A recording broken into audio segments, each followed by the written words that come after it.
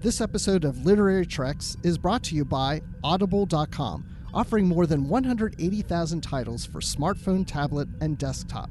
To get a free audiobook of your choice and to help Trek FM at the same time, visit audibletrial.com/trekfm. And also by Enterprise in Space, an international program of the nonprofit National Space Society.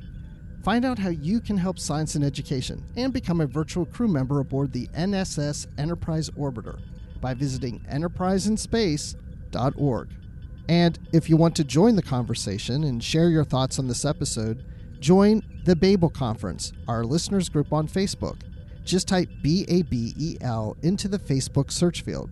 We look forward to seeing you there. Hey everyone, I'm Rod Roddenberry, and you're listening to Trek FM.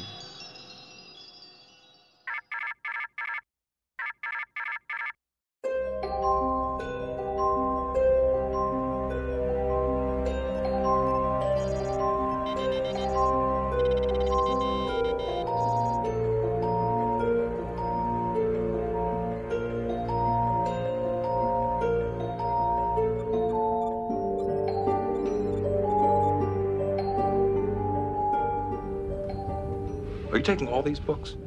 I thought I'd take some light reading, in case I got bored. Welcome to this edition of Literary Treks number 231. We are your official Star Trek books and comics podcast here on the Trek FM network. And I'm Bruce Gibson, and with me as always is our happy-go-lucky guy, Dan Gunther. How you doing, Dan? Hey, Bruce. Pretty happy-go-lucky over here, like you say. Yeah. Anytime, any day I get to talk about Star Trek novels, I'm just skipping down the street with a song in my head, and I don't know. Yeah.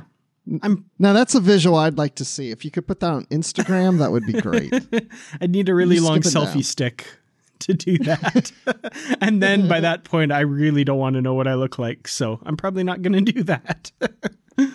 Don't you love the feeling of walking into a bookstore and seeing a new Star Trek novel on the shelf, or even a novel that you've never got, even at a used bookstore, one that you've always been interested or never seen?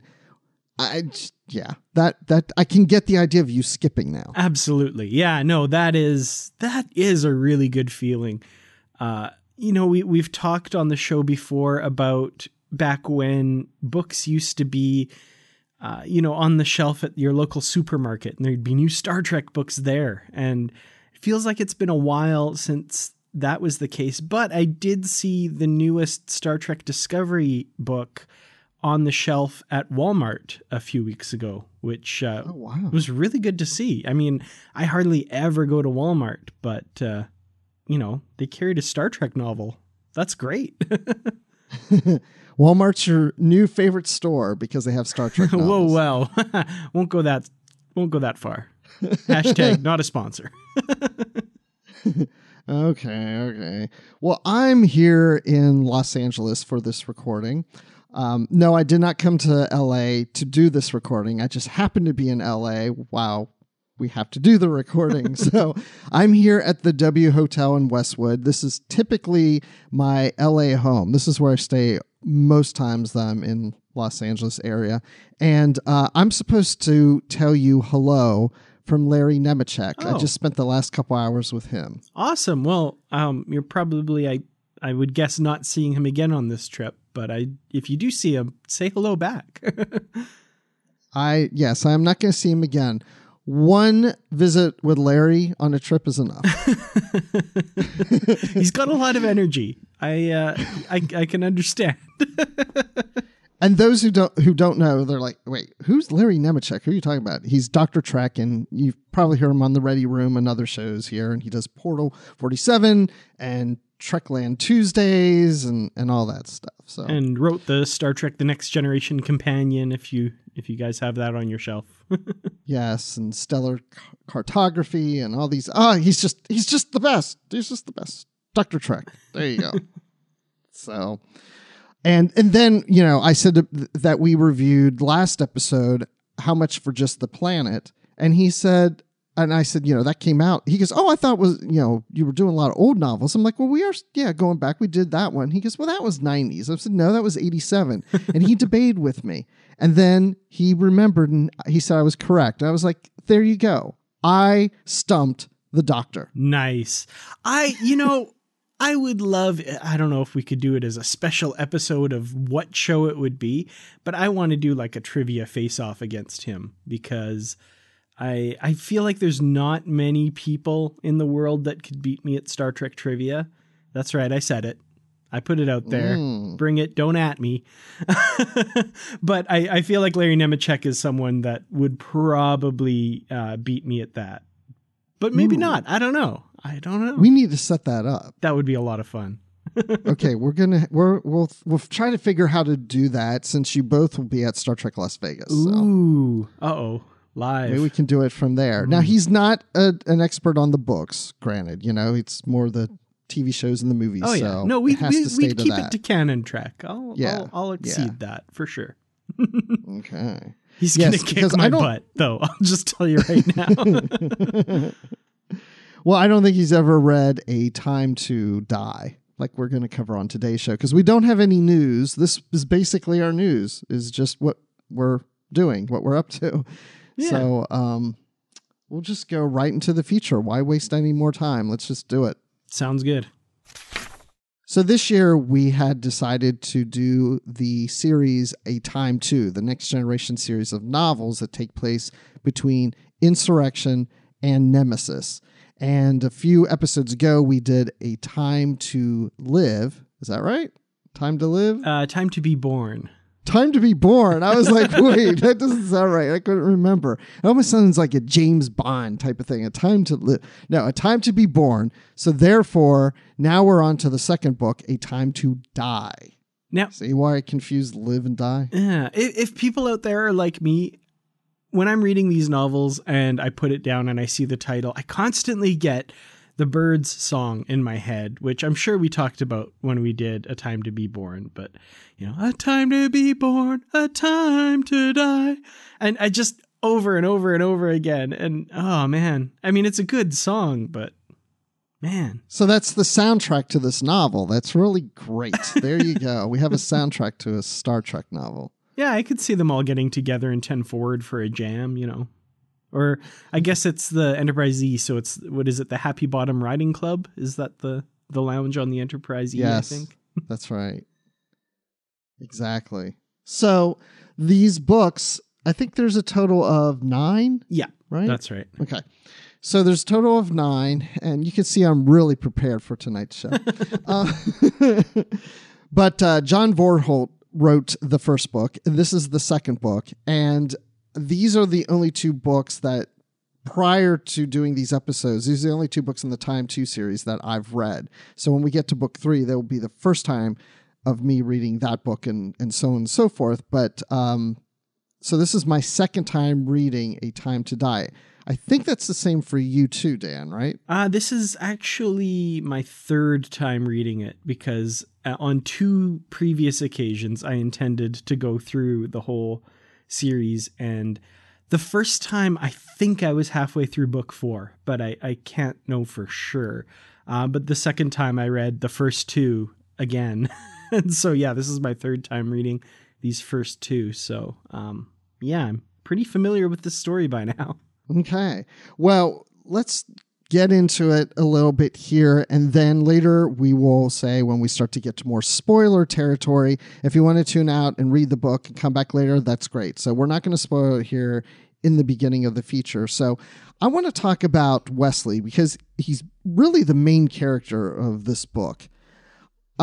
He's a prominent character in book 1, but I think in book 2, he really becomes more the lead character than I think he was in book 1. So his motivation in this book is to save the Enterprise. Shocking. I know. You can't believe it, right? Wesley wanting to save the Enterprise. And now this seems to be like one of the sole purposes of this character is he's always trying to save the Enterprise. And I loved how we got Wesley in the first book. He's now a traveler, and we see him as a traveler in the first book, and he's trying to help the crew out. And even at that point, as that book started off, he saw I'll just say a vision of the Enterprise exploding, a future premonition that the Enterprise is going to explode. And so he's been motivated to kind of help the crew out and try to save the ship and prevent that from happening. But I think when we get to this part of the book, it's even more of a driven motivation for him because he's constantly, I guess what I'm getting at is we're getting into the action of the book. So it's a constant rescuing of our crew members and leading them in different directions and taking them to different places. And he's jumping all over the place because he has the power to transport himself from one place to the other. And it got to a point that it seemed redundant. It seemed like every scene he was in, he was like, I'm transporting out, and he's gone before anybody could say goodbye to him. Yeah. I didn't like him in this as much as I did how the first book started off. I feel exactly the same way. The first book, it was a novelty, and it was a really interesting way that they used his character and his powers. And yeah, in this one, it just becomes a well that they go to over and over and over again, to the point where it's just, anytime they're in a situation, Wesley can just kind of pop off and leave and come back and take people with him and come back. And the only thing that stops him a couple times is, wanting to keep his identity a secret from the, various people around him and various adversaries they come up against. So, it just becomes kind of, I think, too easy a plot element to use. And they do use it a lot. Like it just, any situation they're in, they're able to get out of via Wesley. Right. Something bad's about to happen. Wesley's like, okay, I'm going to transport over and take care of this. And then somebody's in deep peril. Okay, I'm going to grab you and take you back to the Enterprise. It's just, I don't know what it makes me think of. I feel like it's reminded me of something, the constant coming and going. Maybe it was almost like a little too much like a superhero. Yeah, maybe something like that. I do have to say some of the tension in this story comes from Wesley's kind of knowing in the back of his mind that every time he does this, he's supposedly getting further and further away from being able to be a traveler anymore, which is where a lot of that tension comes from, which, we'll talk about later in the novel too, when we get into more spoilery stuff. But, I guess as a motivator, as a bit of tension to, keep him from using his power, it's pretty good, but it doesn't keep him from using it. He kind of goes like, every time I do this, I feel like I'm getting further away from being a traveler. Oh, darn. Oh, well. And then he just keeps doing it. And there doesn't seem to be any real consequences that we know of. And I don't feel like this is a spoiler, but we saw in the first book, he was hiding himself from everybody, as disguising himself as this Ensign Brewster. And he's doing the same thing here, but over time he kind of starts to reveal himself. Yeah. And it was almost like, well, why was he even hiding his identity in the first place? It just felt like, because once people were like, Wesley, you're here. Yeah, I know. And I was hiding, but now you know that I'm involved, so I got to get you out of here. Yeah, like I feel like a lot of the stuff that the first book kind of set up that was really interesting and really good, this book just kind of waves away a little bit. It's kind of like one of those cliffhanger shows that leaves you on a crazy cliffhanger. And then the next week they're like, oh, actually everything's fine, or not fine, but our heroes aren't in as great a peril as we thought they were last week, kind of thing, which I guess is kind of part and parcel with cliffhangers. That's kind of what they do. But it was just it took the wind out of the sails of this story a bit for me, where, just it kind of deflated and it didn't matter as much, it seems. Yeah.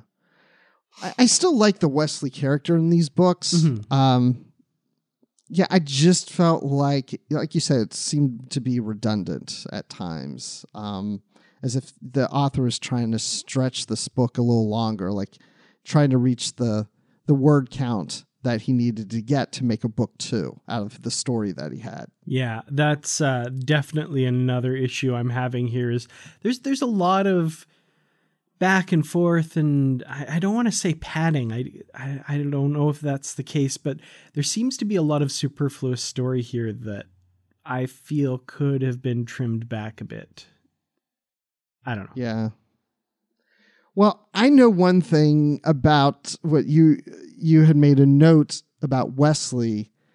Now, his identity is hidden from everyone on the ship, including his mother.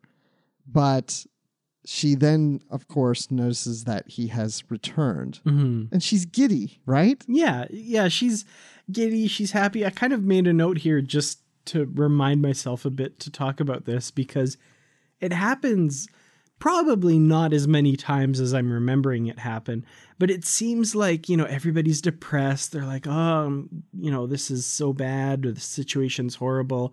And then Crusher, who knows her son's back and is helping them out, will say something enigmatic like, oh, we have an ally that we never knew we had.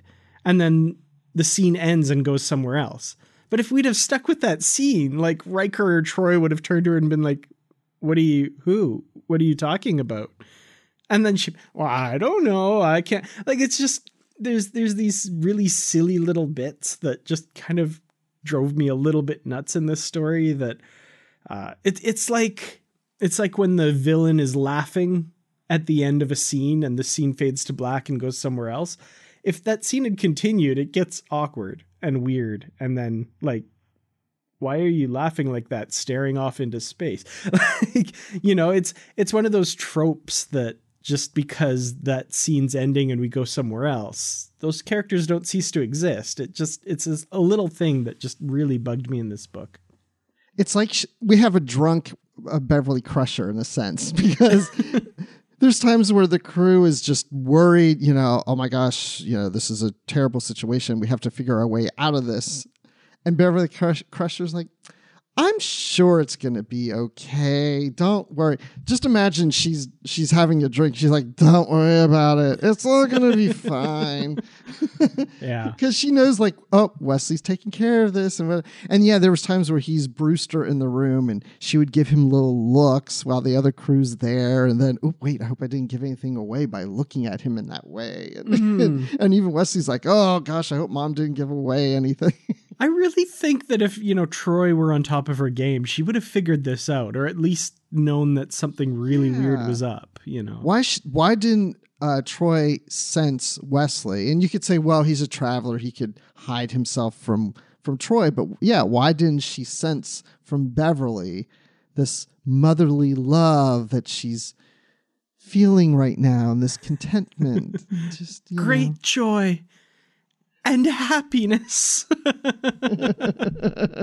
Yeah, no, it gets a little bit frustrating, but like you say, they kind of do drop that as the story goes on and Wesley reveals himself to the rest of the crew. So, we don't deal with it for long, but again, then that has the effect of kind of undermining the tension that they'd built up in book 1 with him having to keep himself secret for some reason. So, yeah. It's a trade-off that I don't think works very well. Because if he knows that what he's doing could end up losing his traveler powers because he's violating the rules, then, well, he knows that's going to happen. He's just trying to be quick to help them out as quickly as he can before they catch up to him and take his powers away. So what does it matter if they know it's him? Right. If it's not him or whatever. Yeah. I don't know. That was a little weird.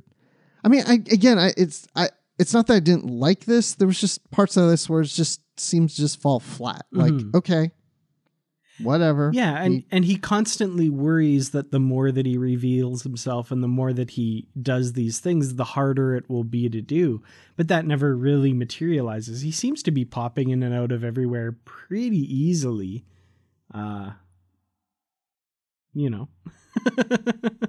It's almost like one of those horror slasher movies where everybody's like just sneaking around and all of a sudden the Freddie just shows up, kills them, except Wesley just shows up and saves them. Yeah, I like that.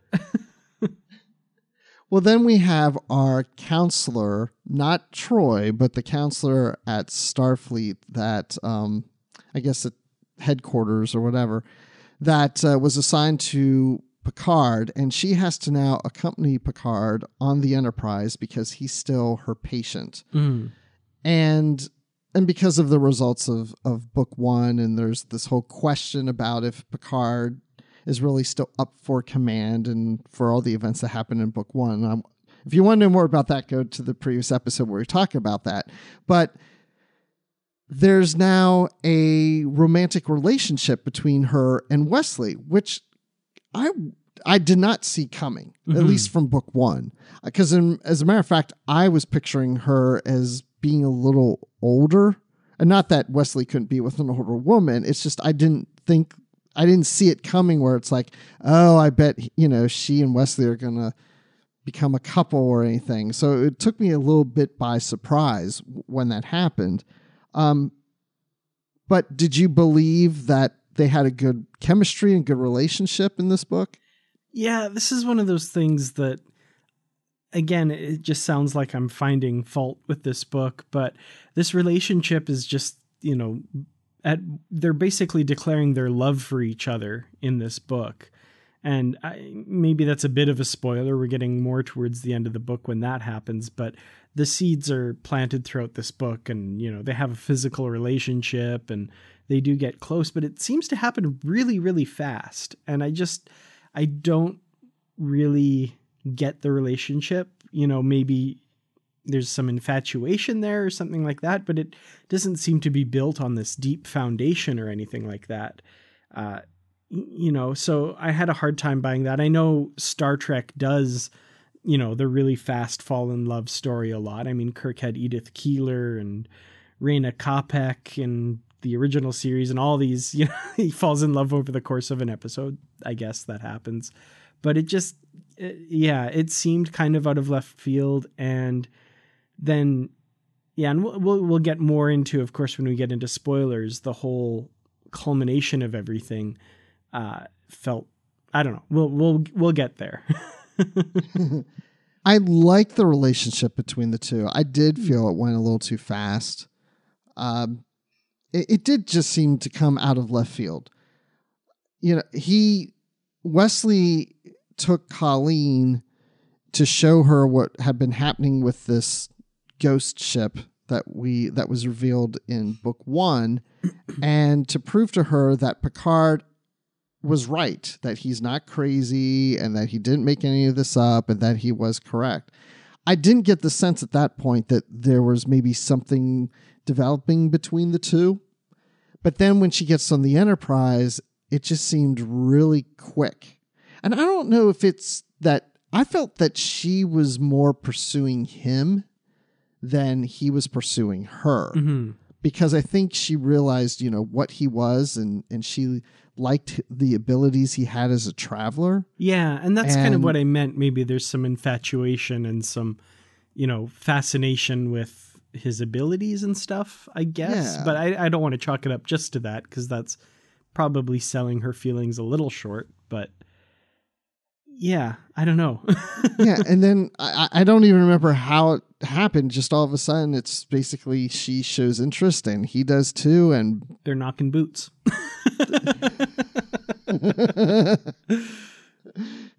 Oh, they were line dancing. That's what you're yes, saying. Yes, exactly. They were dancing to the strains of Cadillac Ranch. Absolutely.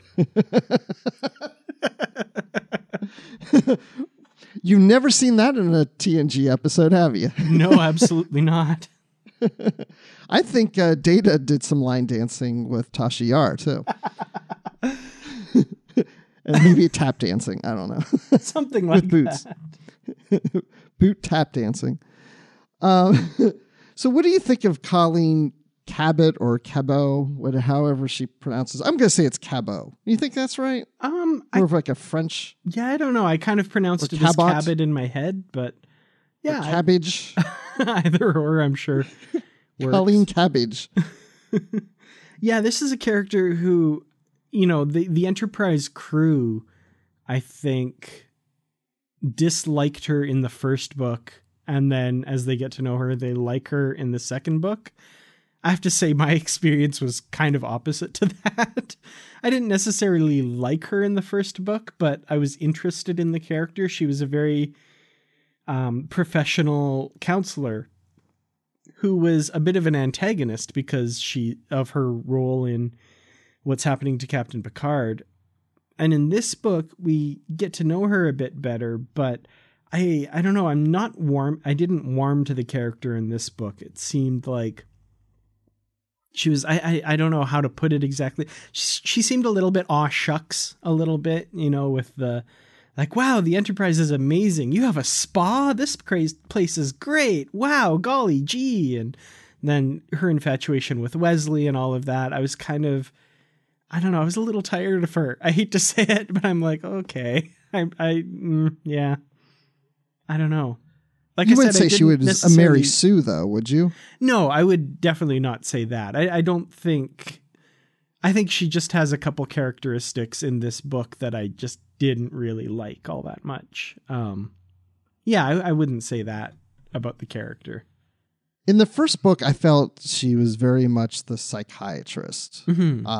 Just very professional. She's questioning Picard. I liked her character in that book. And I think that's maybe why I was picturing her as being older than what she is, because they refer to her as being, fairly young, like maybe in her 20s, just like Wesley is. I was picturing her older in the first book because she seemed a little more seasoned in her profession. And, she's a counselor to this renowned captain who's been around for however many years in Starfleet. And so someone so young, it just seems with all the counselors that would be in Starfleet that she would be assigned to Picard. But I'm not questioning that. But when we get to book 2, I found her character still to be interesting, but different than what I thought of in book 1. Mm-hmm. And I liked her, and knowing that she was blonde and younger than I was picturing and in her 20s, I can't help it, but all of a sudden I assigned a certain actress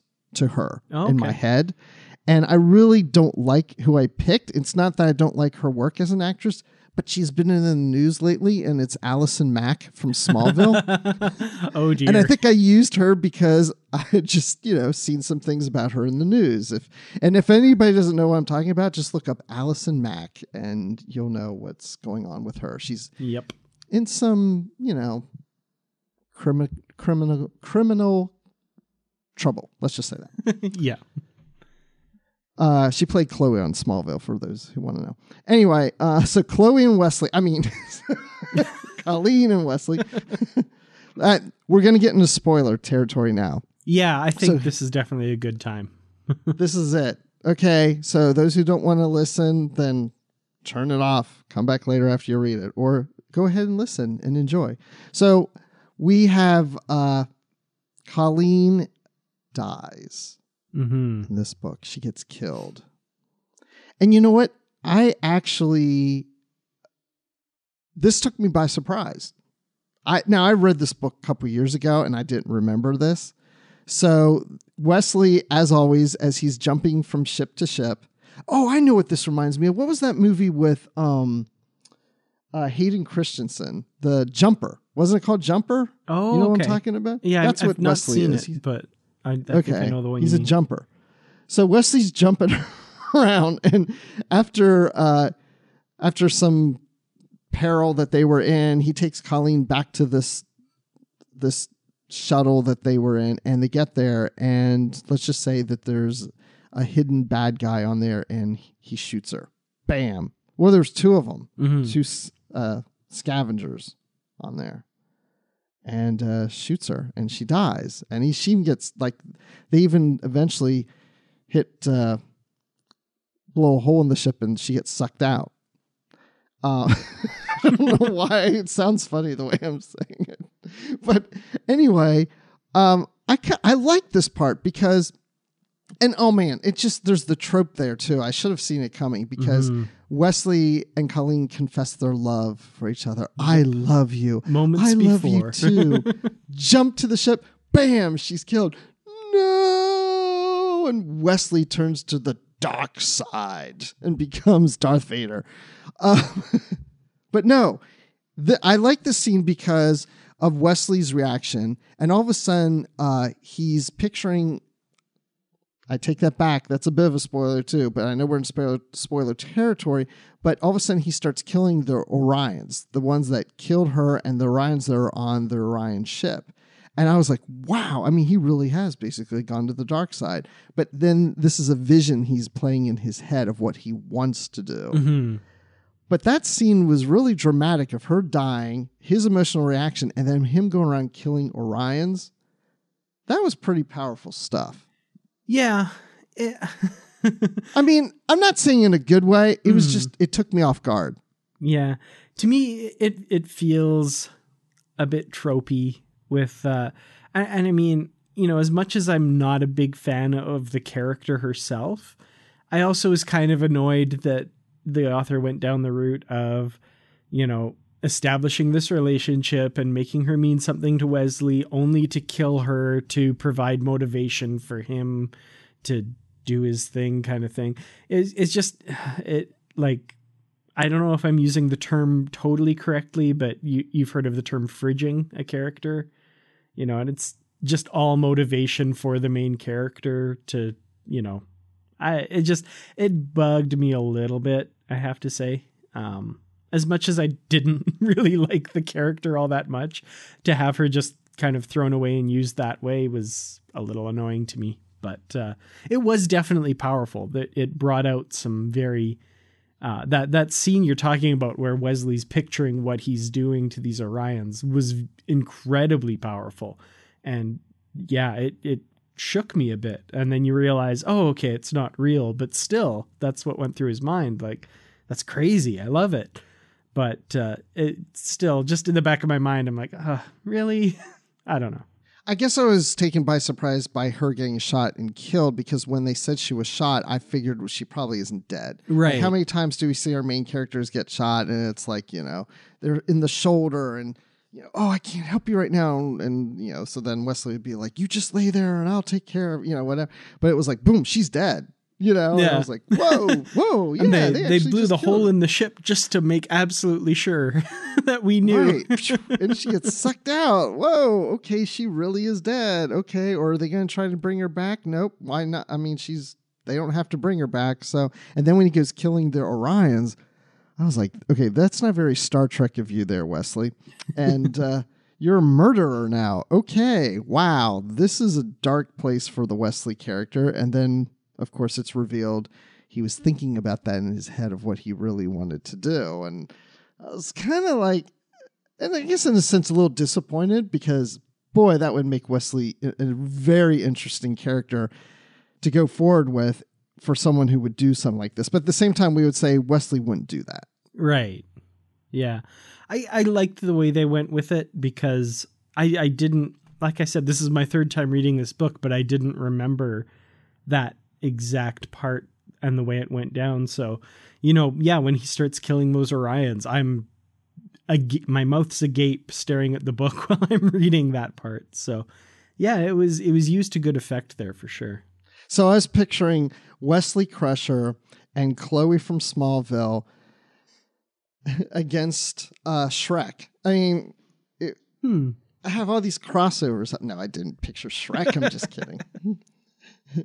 So in our Goodreads group, I put it out there for anyone who had read A Time to Die to ask if anybody had any questions or any topics they wanted us to discuss on the show. And I think this would be a good place to bring up what Brandon Harbeck asked in Goodreads. And he had a couple points. So we'll touch on this first one because it relates to the relationship, not between Wesley Crusher, well, I guess, yeah, between Wesley Crusher and Cabot. And he wanted to know about how we feel about the relationship between the two and how it developed, which we pretty much covered. But, you know, he says that this was one of the main criticisms of the novel in Trek BBS in the past decade.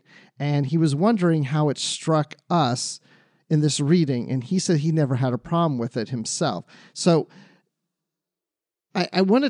we basically have already covered that, but I'm just wondering, what was probably said in Trek BBS. I tried to go back and look, and I couldn't find anything on it. But I was also wondering about the relationship between Crusher and Colleen Cabot, because Crusher at first doesn't like her, but as soon as she finds out that she knows Wesley and is dating Wesley, she seems to fall in love with her too. Yeah. I think I've made, my feelings on their relationship, like Wesley and Cabot, kind of clear, I guess. I'm not totally opposed to the relationship. I just felt it moved really fast, and and then the way it ended felt like it was just used for this bit of extra pathos to me. But all that aside, it's something Star Trek does pretty commonly, so I guess it kind of fits. But yeah, Beverly and Colleen and their kind of relationship, I hadn't really thought of that angle. It's kind of interesting, and I like that idea of, Wesley is, I don't know how old he'd be at this point. He was probably 20 when he last appeared in The Next Generation, when he was leaving Starfleet Academy. So this is probably like 10 years later or something like that. I remember them saying it had been 7 years. Oh, okay, so late 20s, probably somewhere in there. And I think that's an interesting time period for like a parent-child relationship. And especially in the case of Wesley, this is somebody who's gone off on his own to the nth degree. Like, he's gone off on his own, and left the nest for sure. And so that idea of Crusher seeing her son come back, but at the same time also falling in love with this woman, that's an interesting thing that I kind of wish this book had maybe delved into a little bit more, was Crusher's feelings about all this. We do get a bit of that for sure. But, I think Star Trek has done parent-child relationships really well in the past. So that's something I would have liked to have seen a little bit more of, maybe.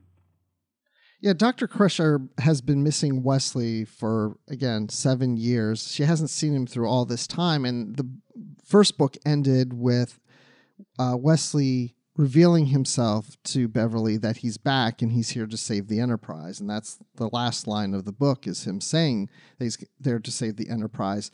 So now we're into this book, and she knows that her son is back and he is well. And she also knows of his disguise as Brewster.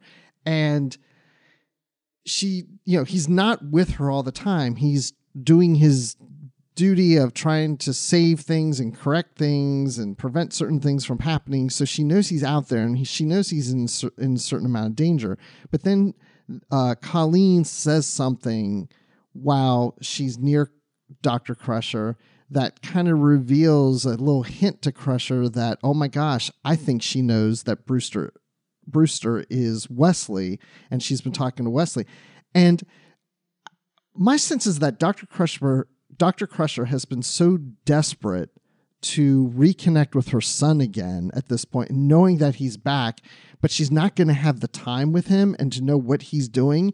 But she sees Colleen as that conduit to find out where Wesley is and what he's doing, because if there is this romantic relationship, it's going to bring him back to the Enterprise, and to her probably more often than he would to his mother. So going back to the parent-son relationship, I think she knows that Colleen's going to probably end up having a closer relationship with Wesley, because he's older now and he's going to come to his girlfriend before he comes to his mom. I like that. Yeah. And there's definitely that aspect to it for sure. And especially coupled with Wesley's belief that if he pursues this relationship and becomes closer to his human side, he'll no longer be a traveler. So I kind of almost wonder if in the back of Beverly's mind, she's, kind of hoping that happens, And I wish we kind of got that from Wesley too, because if Wesley knows that he's going to lose his powers and he's now in love with Colleen, I think I would have liked to seen Wesley not just come to terms, well, I may lose my powers to save the Enterprise, but it's worth it. But now I want to lose my powers so I can be with Colleen. Mm-hmm. Yeah, that would have been an interesting angle for sure. But that was never really explored, as far as I can tell and remember. But Brandon also had a second point, separate from that. But he asked, did this duology effectively communicate that this series was a bridge between Insurrection and Nemesis, either through the marketing or in the writing itself? I thought this was an interesting question because we know, I don't recall, and I don't have the book in front of me. Does it mention, at least in book 1 or in this book, that this series takes place shortly after Insurrection? Because in the story, I remember at least in the first book, there was mention about the Baku, and they had just dealt with that maybe a year earlier, I think. Yeah, the marketing and stuff and the back cover blurb of all of these books tend to mention Nemesis a bit more, kind of saying that this is setting up what we see in Nemesis. So, for example, the back of this novel says, on the cusp of their epic battle with Shinzon, many of Captain Jean-Luc Picard's longtime crew were heading for new assignments and new challenges. Among the changes were William Riker's promotion to captain in his new command, Riker's marriage to Counselor Deanna Troi, and Dr. Beverly Crusher's new career at Starfleet Medical. But the story of what set them on a path away from the Starship Enterprise has never been told, until now.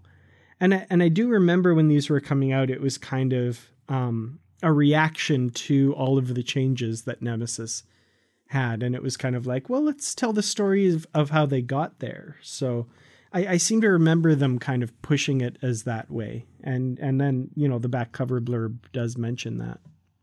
I remember that too. I remember it was marketed or referred to as almost like a pre-Nemesis series. Like you're saying, setting up the things we saw in Nemesis, especially with Worf. Because, Worf was an ambassador after we saw Deep Space Nine, and now he's on the Enterprise again. How did Worf get there? And, how did Riker get command of the Titans and Troi and Riker getting married? All those things, which we have yet to explore in these two books, and Worf isn't even a factor in any of these two. But I don't know if I heard something or whatever, but my impression was that these books took place a year before Nemesis. But now reading these books, at least these two books, this storyline, I think is a little closer to Insurrection. Like, I feel like these books are the gap between the two movies and not necessarily just the year before Nemesis. Because, I mean, we've got, a few years between Insurrection and Nemesis in the timeline. I think so, yeah. And, yeah, I mean, it kind of makes sense that this feels like it's a little bit more immediately post-Dominion War, kind of in that period in there. So yeah, they mentioned that about the Dominion War. Yeah. Well, of course, a lot of this is the wreckage from the Dominion War that were around. And it feels like this story should take some time. I feel like these two books probably don't take a lot of time, but I think to make sense, they should take more time. So, the Enterprise is on duty at this battle site, and then this incident happens, then they go back to Earth, Picard's relieved of command, and then they get back on the Enterprise eventually and head back out. Like, I feel like that should be a good couple months kind of thing. I don't know. Yeah. Did that feel like that's what it was? I guess some time does pass in the two books, so it's possible this could be, a 2 to 3, 4 month thing. Yeah, it's not specifically told the time, but that's the impression I got too, is we've got maybe a couple months. Yeah, okay. I'm with you on that.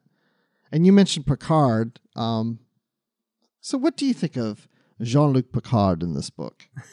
Well, this was actually one aspect of the story that I found interesting, was the fish out of water story for Picard, where he's back on his ship, but it's not his ship at the moment. Riker's in command and Picard is, just a passenger. That doesn't really last very long in the story. We kind of get them separated from the Enterprise and on this mission on a, little kind of scout ship into the Rashonar battle site. But for that period where he's on board the Enterprise, it's an interesting bit of exploration of, how Picard's reacting to this, how he feels about being on his ship but not in command. And I would have liked them to have focused on that a little bit more. I think people who have listened to this podcast know that I really like deep character explorations. And, I could have done with a little bit less of the flying around and getting in bar fights and, attacking Orions and all this kind of stuff, and a little bit more of, what does this really mean for Picard to have his command taken away and him having to go and prove himself to a fleet that should take his word as bond, because, he's certainly earned that by now. So, how does he really feel about all this, and what's his ultimate reaction to all of that? That's the exploration that I wanted to really see in this book. In book one, it starts off with Picard questioning, should he continue to command a starship? He's looking at his age, where's my future? Where am I going with things? And he ultimately decides, he wants to keep doing what he's been doing. He continues to be captain of the Enterprise. When he's removed from that command, he seems too readily accepting of what they're doing to him at Starfleet, and kind of setting him up as putting him on trial and setting him up to take the fall for what happened. At that time, when I read the book, it made sense to me, because I felt as if Picard was looking at this and thinking, okay, some of this is political, some of this is for the best of the Federation. I think this will all work out. He is a bit annoyed with things, a bit annoyed with having a counselor, but I think he's trying to be patient, is what I'm getting at. Then we get to this book, and he's able to return to the Enterprise, but not into the captain position. But I agree with you. I like how it starts off with he's that fish out of water, but then we seem to just abandon that. And I think with how things were set up in book one at the beginning, it would have been interesting to have him back on the Enterprise. And he's really struggling with the loss of command, because he has just decided that his future going forward will continue to serve on the starship.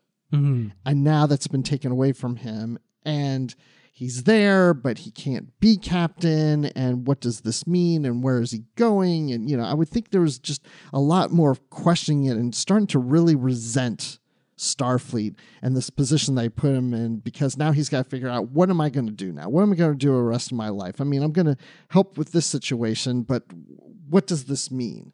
Mm-hmm. And what does this mean with my relationship with even Beverly? Yeah, and I feel like a lot of that was kind of abandoned in this book, which, in this book we see a Picard who's more, I don't want to say obsessed, but he's really trying to get this ghost ship. He's really trying to chase after it, and he wants to kill it. And, by doing so, reclaim his life, kind of thing. And I think the only reason that they don't compare him to Captain Ahab in this book is because, they already did that with First Contact. So we're just going to not outright say it. But a couple times he does feel like, Lily should burst into the conference lounge and said, Captain Ahab has to go hunt his whale, because that's what he seems to be doing here. And it's almost more literal, because this big giant space creature, maybe, does kind of feel like a whale a bit. So I don't know, it feels like the story really shifts gears, and it doesn't feel like it's consistent with what we saw in the previous book. Yeah. No, I agree. And we were talking on the other side of the page that the first book, I felt like two parts. There was the first part, which takes place in this area of these graveyard ships and such, and with this ghost ship. And then the second part is dealing with Picard at Starfleet, and he's on trial and dealing with this counselor and such. And then this book feels like a part 3. Mm-hmm.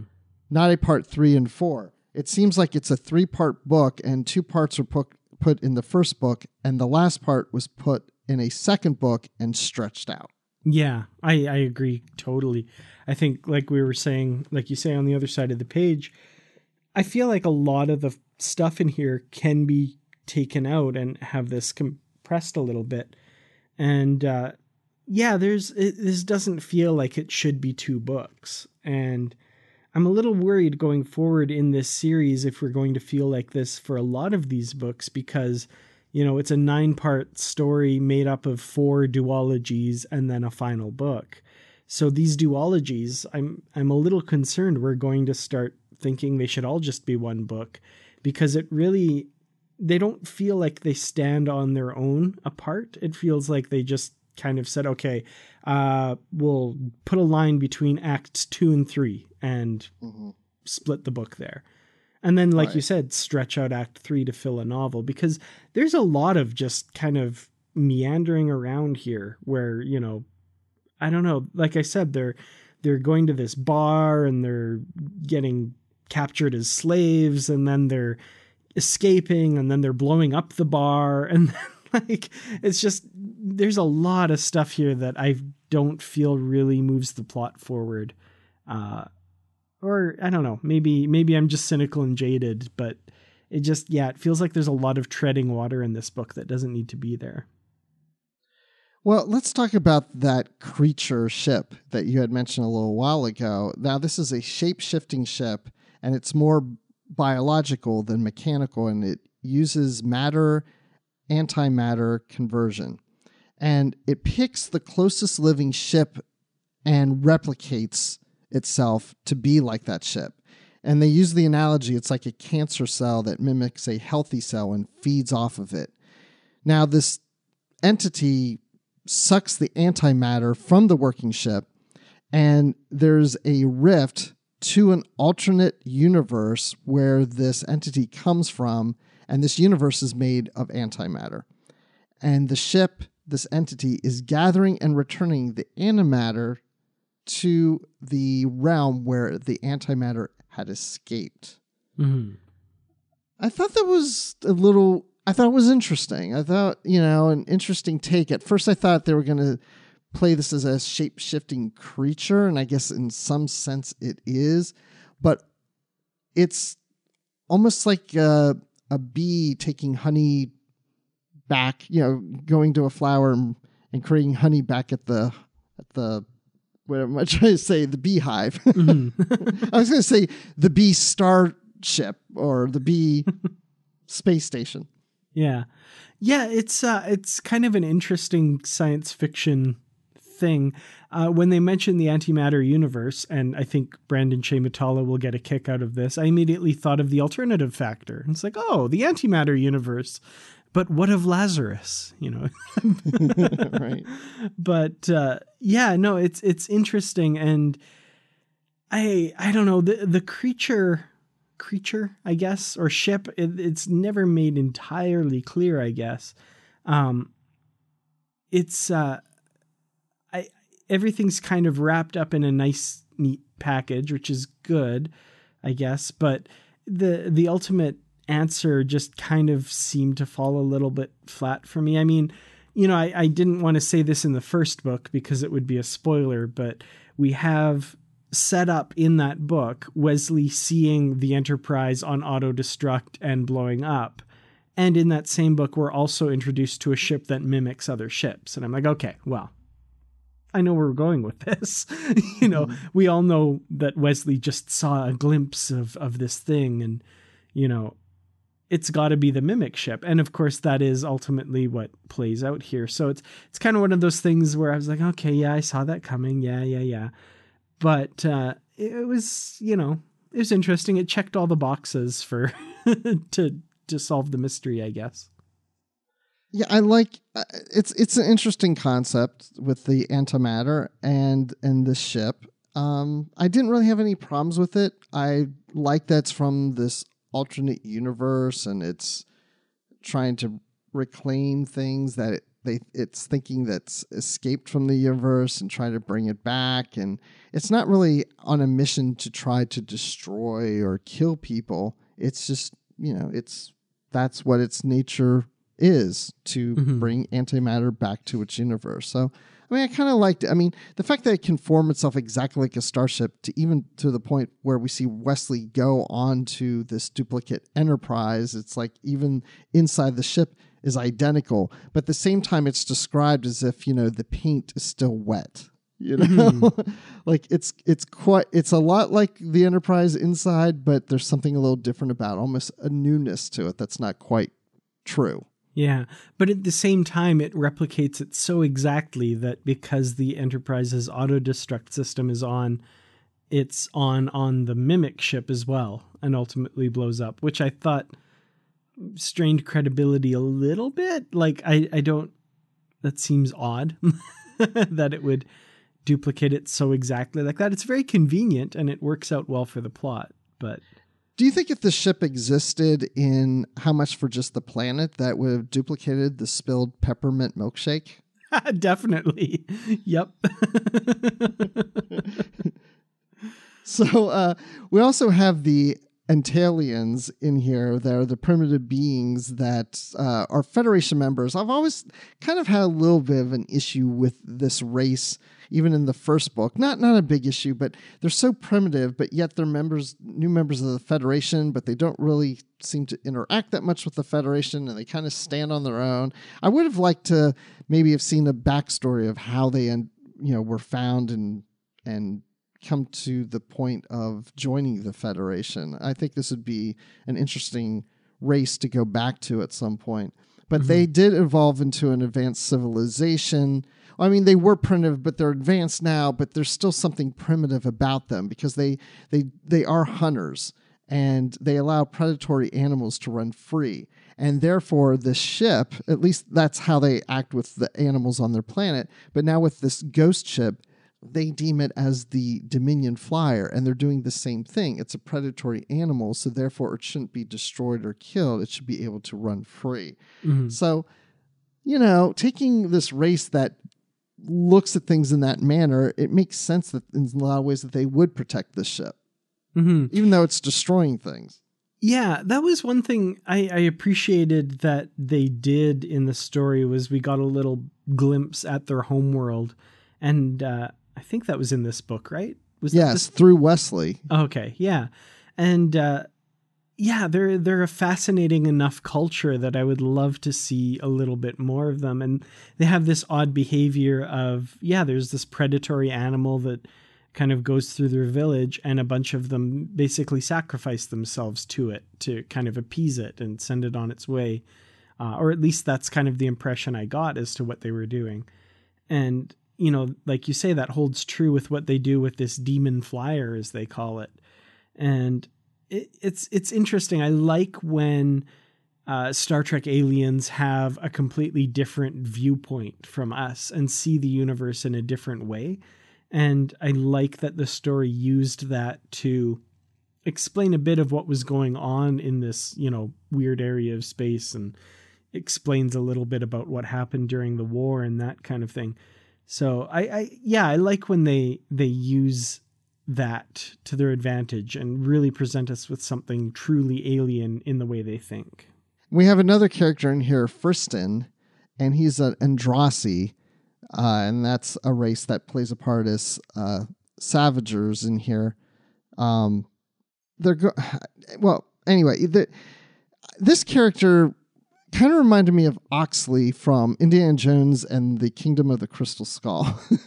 He's kind of lost his marbles in a sense. He's been imprisoned by the Packlids, and they're holding him for ransom because he's found a way to harvest the antimatter, and the crew of the Enterprise feel like they could utilize him to find this demon flyer, this ghost ship. Mm-hmm. And but he's kind of a little nutty and a little weird, and then he goes on the adventure with Picard and Wesley and Colleen. And I mean, he was almost a bit of a comic relief in a sense. I don't know if he really added that much to the story, in my opinion. I'd have to really think about that a little more. But I did want to throw him in here because he did play a part in the book, and I didn't want to overlook him. Yeah, I was interested in this character at first. I thought, he was, like you said, he's lost his marbles a bit. He's a bit nutty. And I liked that aspect of him, and, how he had been, harmed by what happened, and how he had kind of this insight into what was going on. And then I kind of lost interest in the character when he turned total villain towards the end and helped the Ontalians take over the Enterprise. I was just like, oh, okay. He was just kind of not faking it, but he was, playing dumb a little bit to kind of get the Enterprise crew's trust. And I was like, oh, okay, yeah, I see where that went, kind of thing. So kind of, yeah, interesting to start out with, but he fizzled a little bit for me as the story went on. Yeah, I'm with you on that. So we also heard from our listener, Daniel, who's known as Dan in Tennessee in Goodreads, and he has a couple points here. He says, I really love this book for a lot of the reasons you have already discussed about part one, but if I have any concerns or gripes, they would be these. Regarding the theme of Picard in the doghouse, is it dealt with in a way that is consistent with his history? Why isn't his version of the story entitled to at least some further investigation? How many times has he saved Earth at this point, for example? And yeah, we've talked about that when we did book one in the previous episode. I feel like the Starfleet officers or executives or commanders that put him into this position of taking the keys away from Picard, it was done for more political reasons than anything, than not necessarily believing him. I think there's a sense that they don't believe him, but they maybe that's not the correct assessment. It's more that they aren't sure if they should believe him, but I think that they do, but they still have to question it. But if anything, they're doing this for political reasons. Yeah, I agree. I think it's pretty clear that the Ontalians are, they're worried about losing a member of the Federation. And, even though they're a recent addition to the Federation because of the Dominion War and all of that, and that's how they came into the Federation for protection, they don't want to lose these members. And they talk about how the Ontalians are kind of representative of a bunch of different species that are recent additions that, their hold on them is kind of tenuous at best. So they don't want a domino reaction of people leaving the Federation. And, it's unfair to Picard, but, it's very political. They kind of just want to sweep it under the rug and, slap Picard on the wrist and get him off the ship and see, we solved it. Everything's fine now. You can stay in the Federation. There's seems to be a lot more going on though, too, with Admiral Nakamura and all of this kind of stuff behind the scenes. And that kind of stuff, I feel like the book just kind of drops too at the end. Like we don't know, what Nakamura's real, motivations were here. He seems like he's pulling some pretty shady stuff. Now, I honestly don't remember if that's picked up in later books in this series, if that's a continuing thing, or if that's just something that we don't ever get an explanation for. I honestly don't know. Yeah, of course, I don't know either, because I never got past this book, but we will know soon because we're going to do all the others. Yes, indeed. So the other point that Daniel mentioned was Data hands over the emotion chip, and is that really consistent with Measure of a Man? Why should Starfleet have a property interest in his emotions any more than any other officer? It seems to me that he complied too readily, which again just wasn't consistent with what we know as far back as season 2, and then that plot thread did not get resolved. And the fact that this plot thread did not get resolved in this book doesn't mean it won't in the future books. And again, we don't know. Maybe it will, maybe it won't. So I'll kind of leave that open as a possibility that we're going to find something more in these books. But I remember in the first book reading this, and even in the second book at the beginning when when Daya's talking to Geordi about the emotion chip, I mean, logically, the reason of, I was brought into Starfleet as is, the emotion chip is something that was added to me lately, so it's not really part of Starfleet property or my property. I don't know. He did seem to readily say, okay, if you need to take the emotion chip, go ahead and take it. Mm-hmm. And if anything, maybe, LaForge is a little more upset about it because LaForge has emotions and Data doesn't. But I do want to hear more from Data on that. I wish it would have affected him a little more, or have him question it and fight it a little more than he did before turning it over to Starfleet. Mm-hmm. Yeah, there is that. He does seem to acquiesce pretty quickly. I do feel like and I could be totally wrong about this, but, this series of books is designed to set up what we see in Nemesis. And if you watch Star Trek Nemesis, I've seen things out there. I don't know if this was intentional or official or anything, but Data is kind of especially emotionless in Nemesis. And I'm wondering if the implication is that he doesn't have his emotion chip sometime in between Insurrection and Nemesis. If they're saying here in this book, maybe he doesn't have it in Nemesis, and that's why he acts the way he does. Because that's another thing I've seen about Nemesis is people are like, Data seems really emotionless. Does, what happened with his whole emotion chip story? What's going on there? So I don't know. Like, is that what the book is saying? Didn't they develop a new emotion chip in this too? Or between this book and the last book? There's a prototype. What was it? Nakamura said there's a prototype chip that can do other things that we want to try out in the slot for the emotion chip. Yeah. And I wonder if that like, I don't think this is a good idea. And Wesley steals it away. So I don't think it was an emotion chip. I think they're trying to do something else, which again, yeah, I don't know. That seems to be a hanging plot thread. So I've got to assume that gets picked up later because, what's going on there? What's that all about? I guess we will find out. Well, Daniel's other point is, are we satisfied with the resolution of the Wesley subplot? He's told that he is not allowed to interfere, but then he does, and that's ... fine, apparently. I'm glad he brought this up because the way this ended, Wesley does lose his powers as his, during his final act of saving the ship when he's, the countdown destruction on the duplicate ship. But he gets beamed back to the Enterprise and he's saved and everything's fine, but he has no powers.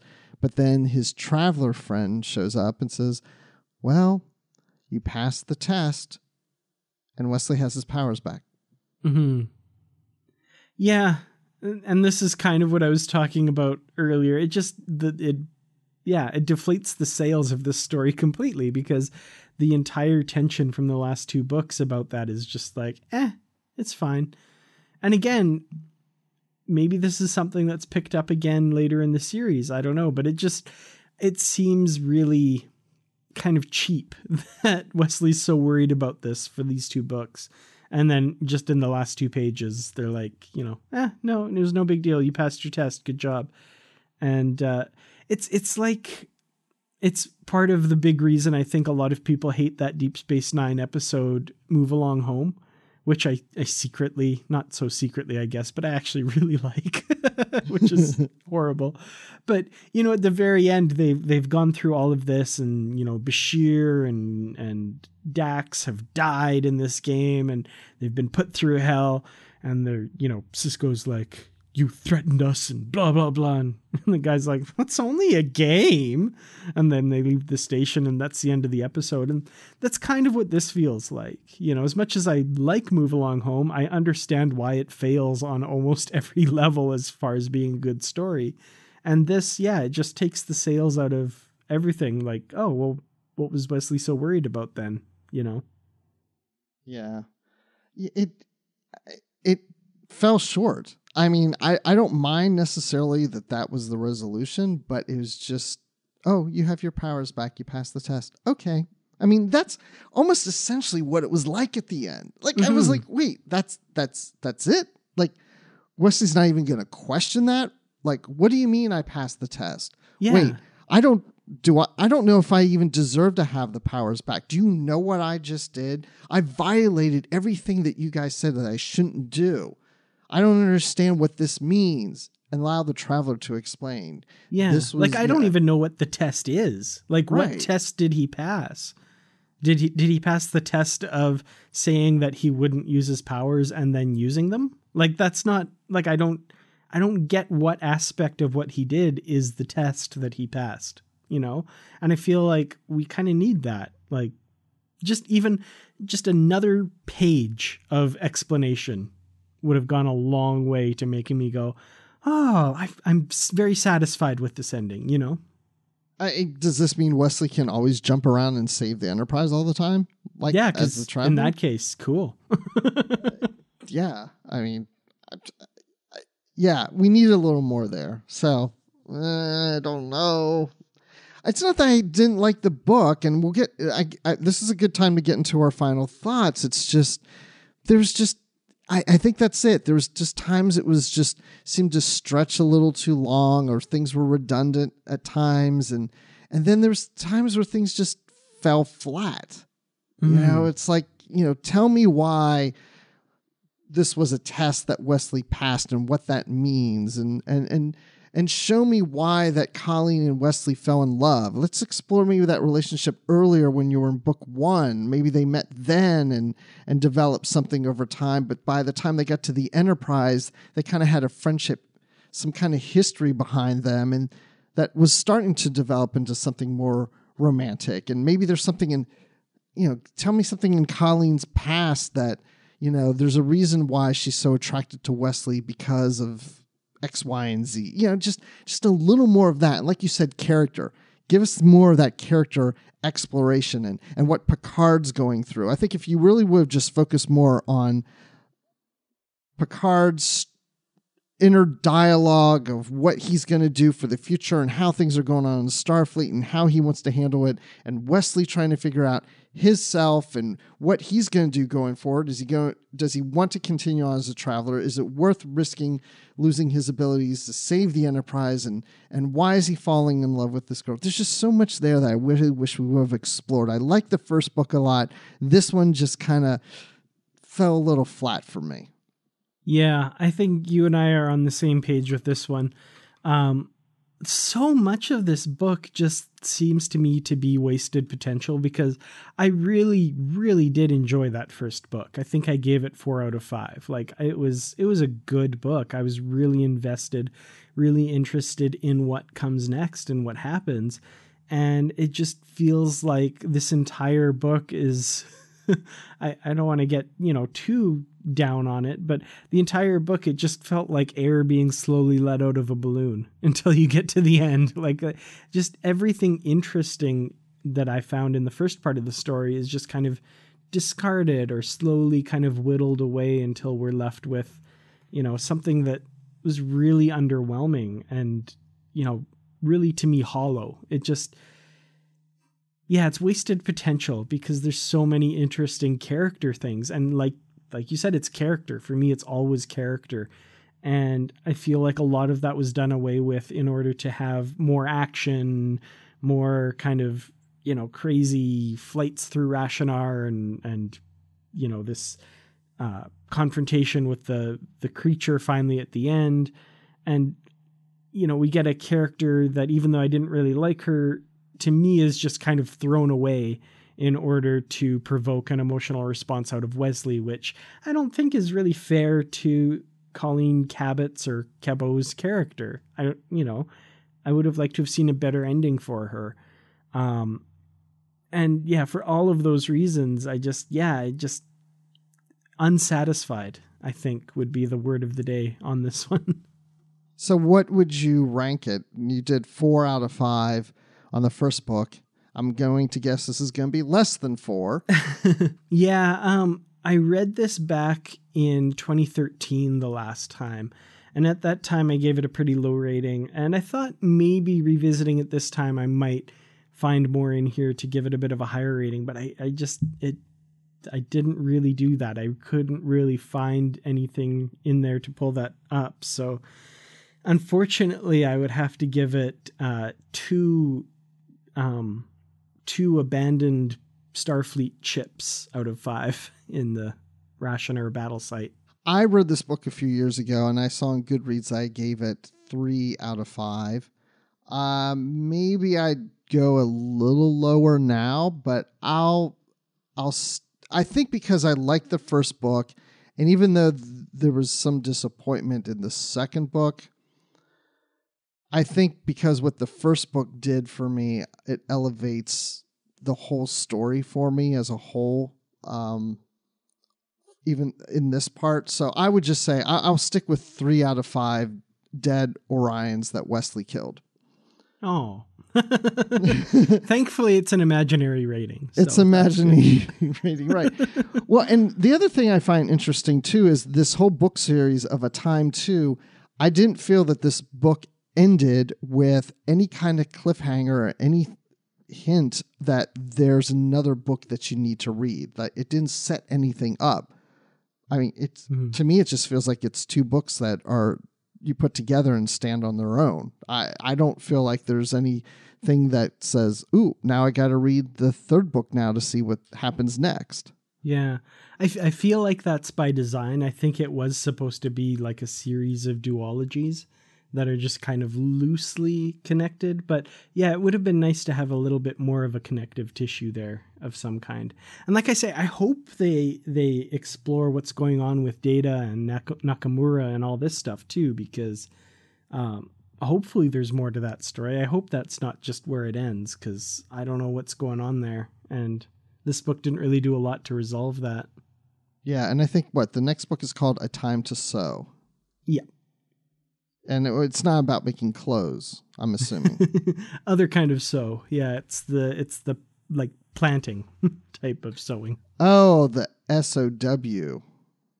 So, okay. So it's not Wesley is a traveler and now he's the traveling pants. He's got his next journey as a traveler is to make that gray unitard that they wear. Well, it is going to be interesting, the third book, because it's written by our friend Dayton Ward. So, if we don't like this one, Dayton's just back there in the green room and he's complaining about that wet bar still not being there. So it could get ugly. So I feel like we're both on the same page that this, was kind of a bit of a disappointing ending to this 2-book duology. The first part of this 9-part, would that be a nonology? I'm not sure what we would call that.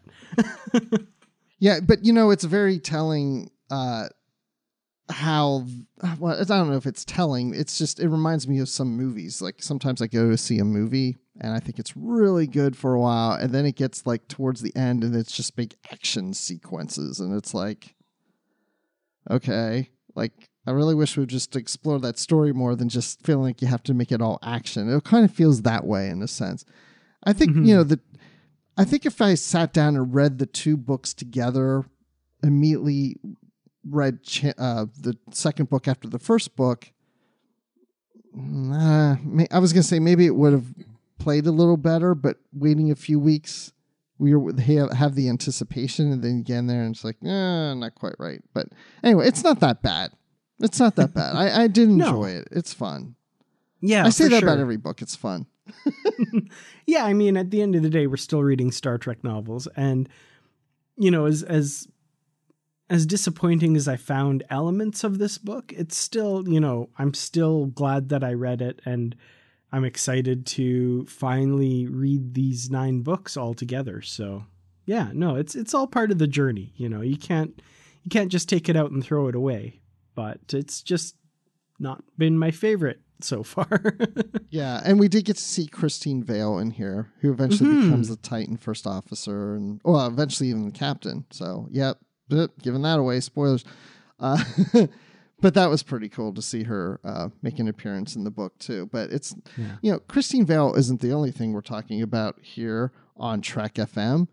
So check out what else is happening here on the network. Previously on Trek.fm. To the journey! You really did reorient my thinking about the mess hall. Now I need to rewatch every scene with the mess hall and try to visualize Neelix's kitchen as the captain's dining room. I just assumed that when she said, this used to be my private dining room, that she meant the whole mess hall, like the entire room that they're in. That would be gigantic. How have I watched Voyager for what is now 23 years and not realized this? The 602 Club. He can be soft and caring and then suddenly be funny and sarcastic, but he's, it's sort of that scene where he's with his therapist in the car and she's supposed to be evaluating him and he's saying, she goes, I love this just as much as the next girl, and then she said something like, who's that girl? Oh, the next girl. The next girl. The one who clearly is better than you. The Edge, a Star Trek Discovery podcast. Admiral Cornwall, let's discuss this more and, take off your comm badge. Who would do that to an admiral? And so it's how did he have that, knowledge? Warp 5. Good thing they had those peaches at the start of the episode. Good thing he convinced her to bite it. The moral of the story is always eat your peaches. Mm-hmm. Yes. Chekhov's gun. Telling you. Chekhov's peach. And that's what else is happening on Trek.fm. So check out all these shows and join the conversation about your favorite corner of the Star Trek universe and beyond. And you'll find us wherever you get your podcasts. If you're an Apple user, be sure to hit the subscribe button when you're checking us out in Apple Podcasts on iPhone, iPad, or Apple TV, or the desktop iTunes app, and you can get all of the latest episodes as soon as they're published, both of this podcast and all the other ones on the Trek FM network. And while you're there, please leave us a star rating and written review. We love getting your reviews. If you're not an Apple user, we've got you covered as well. You can find all of our shows on Google Play Music, Stitcher, TuneIn, Spreaker, SoundCloud, Windows Phone, most third-party apps, and you can stream and download the MP3 file from our website or grab the RSS link. There's actually costs to producing and delivering podcasts to you, and we could, use a little help with that. So we would like to ask you to become a patron of the network through Patreon. Visit patreon.com/TrekFM. That's patreon.com/TrekFM. And there you'll see all the details, including all the perks you get, like early access to episodes, exclusive content, producer credits, and more. And these are available through our special patrons website, Patron Zone. So it requires that money to produce, host, and distribute these shows each month. So we really appreciate any support you can give us and hope you'll join the team. So again, you'll find all the details at patreon.com/TrekFM. We'd also love to hear any thoughts you have on today's show, and there are lots of ways you can get in contact with us. The best place, of course, to join in the larger conversation is through the Babel Conference. That's our listeners group on Facebook.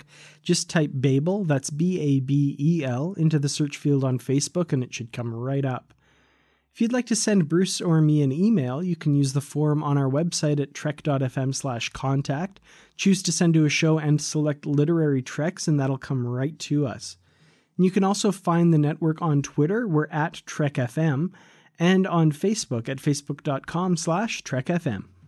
And if you were listening to this episode, we have a Goodreads group because we had Daniel and Brandon send us some questions and topics they wanted to discuss on the show. And thank you guys for doing that. And if you want to check out the Goodreads group, just go to goodreads.com and search for Literary Treks and then click Join Group, and we'll let you right in. You can participate in any of the conversations about the books and see what books we covered on previous episodes, what we're currently reading, and what's coming up on future episodes. So there's a wealth of information in there about the books on Literary Treks, so check that out. And we'd also like to thank Norman C. Lau, Ken Tripp, Greg Rosier, Brandon Shea Matala, Justin Ozer, and Jeffrey Harlan for their support of the Trek FM network and being associate producers for Literary Treks as well. So Dan, when you're not line dancing, where can people find you? Well, when I'm not doing the boot scootin' boogie or whatever else you do for line dancing, you can find me on Twitter. I'm at Kertrats. That's Kertrats. I also have a YouTube channel, youtube.com/Kertrats Productions. And you can find me on Facebook at facebook.com/Kertrats Productions. Instagram, I'm Kertrats47, and I'm sure I still have a Tumblr out there somewhere, but I could not tell you what it's called. And you can always find me in the Babel Conference as well. And Bruce, when you're not lying on a table wondering what the heck kind of chip Admiral Nakamura plans to put in your emotion chip port, where can we find you? I hope it's a Pringle chip. Like sour cream and onion flavored chip. But you can find me on Twitter. I'm at Admiral_Rex. You can find me on Instagram at just Admiral Rex, no underscore. And you can find me talking Star Wars on the Star Wars Report podcast, so check that out. And of course, I'm always in the Babel Conference and participating, but mostly reading what everybody's saying. So if you're not in the Babel Conference on Facebook, go do that now. So thanks everyone for listening. And until next time, live long and read on. What do you call that, light reading? To each his own, number one.